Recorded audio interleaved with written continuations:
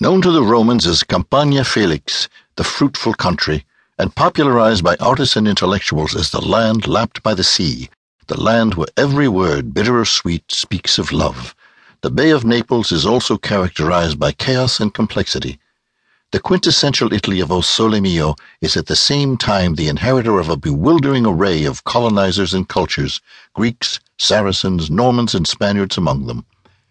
Despite being one of Europe's largest cities for 300 years, by the end of the 18th century, Naples was an anachronism with a large, non-productive population of clerics and aristocrats and too few entrepreneurs. While other parts of the world were rapidly industrializing, southern Italy remained largely feudal. It is significant that in the early 19th century, the region's only railway was built to link the three royal palaces of Naples, Caserta, and Portici. After the unification of the country, the problem of the Mezzogiorno became increasingly apparent, and the southern question eventually led to injections of capital, producing the infamous cathedrals in the desert, unfinished industrial installations amid massive financial scandal. In the face of large-scale corruption, Neapolitans remained stoically self-reliant and optimistic, a state of mind summed up in local playwright Eduardo Di Filippo's phrase, "Ad passa annutata," or "the night will soon be over." In recent times, Naples and the towns around its bay have experienced a cultural regeneration, albeit with continuing problems generated by uncontrolled urban sprawl and organized crime. For visitors, Naples and its environs present a world of surprising and mainly pleasurable contrasts.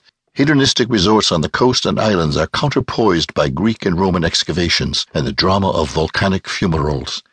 A beach holiday amid dramatic scenery can be enjoyed on the Sorrento and Amalfi coasts and the islands, while quieter resorts can be found in Cilento and Campi Flegrei. Classical sites include not only the well-known excavated Roman towns of Pompeii and Herculaneum, but also villas at Stabia and Oplontis, ruins on Capri, superlative Greek temples at Paestum, and in the Campi Flegrei region, a host of dramatic structures, including a Roman amphitheater and a submerged city. Medieval Arab-Norman architecture abounds in Naples and on the Amalfi coast, while the superb Bourbon palaces are a match for any of the Parisian royal residences.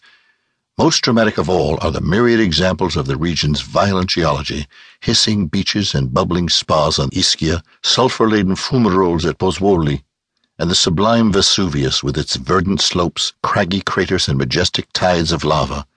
And of course, wherever you go, the superb gastronomic specialties of Campania, mouth-watering pizza, handmade pasta, sophisticated seafood, and tangy lemon flavors served up with the infectious smiles and guttural tones of the irrepressible Neapolitans and their near neighbors.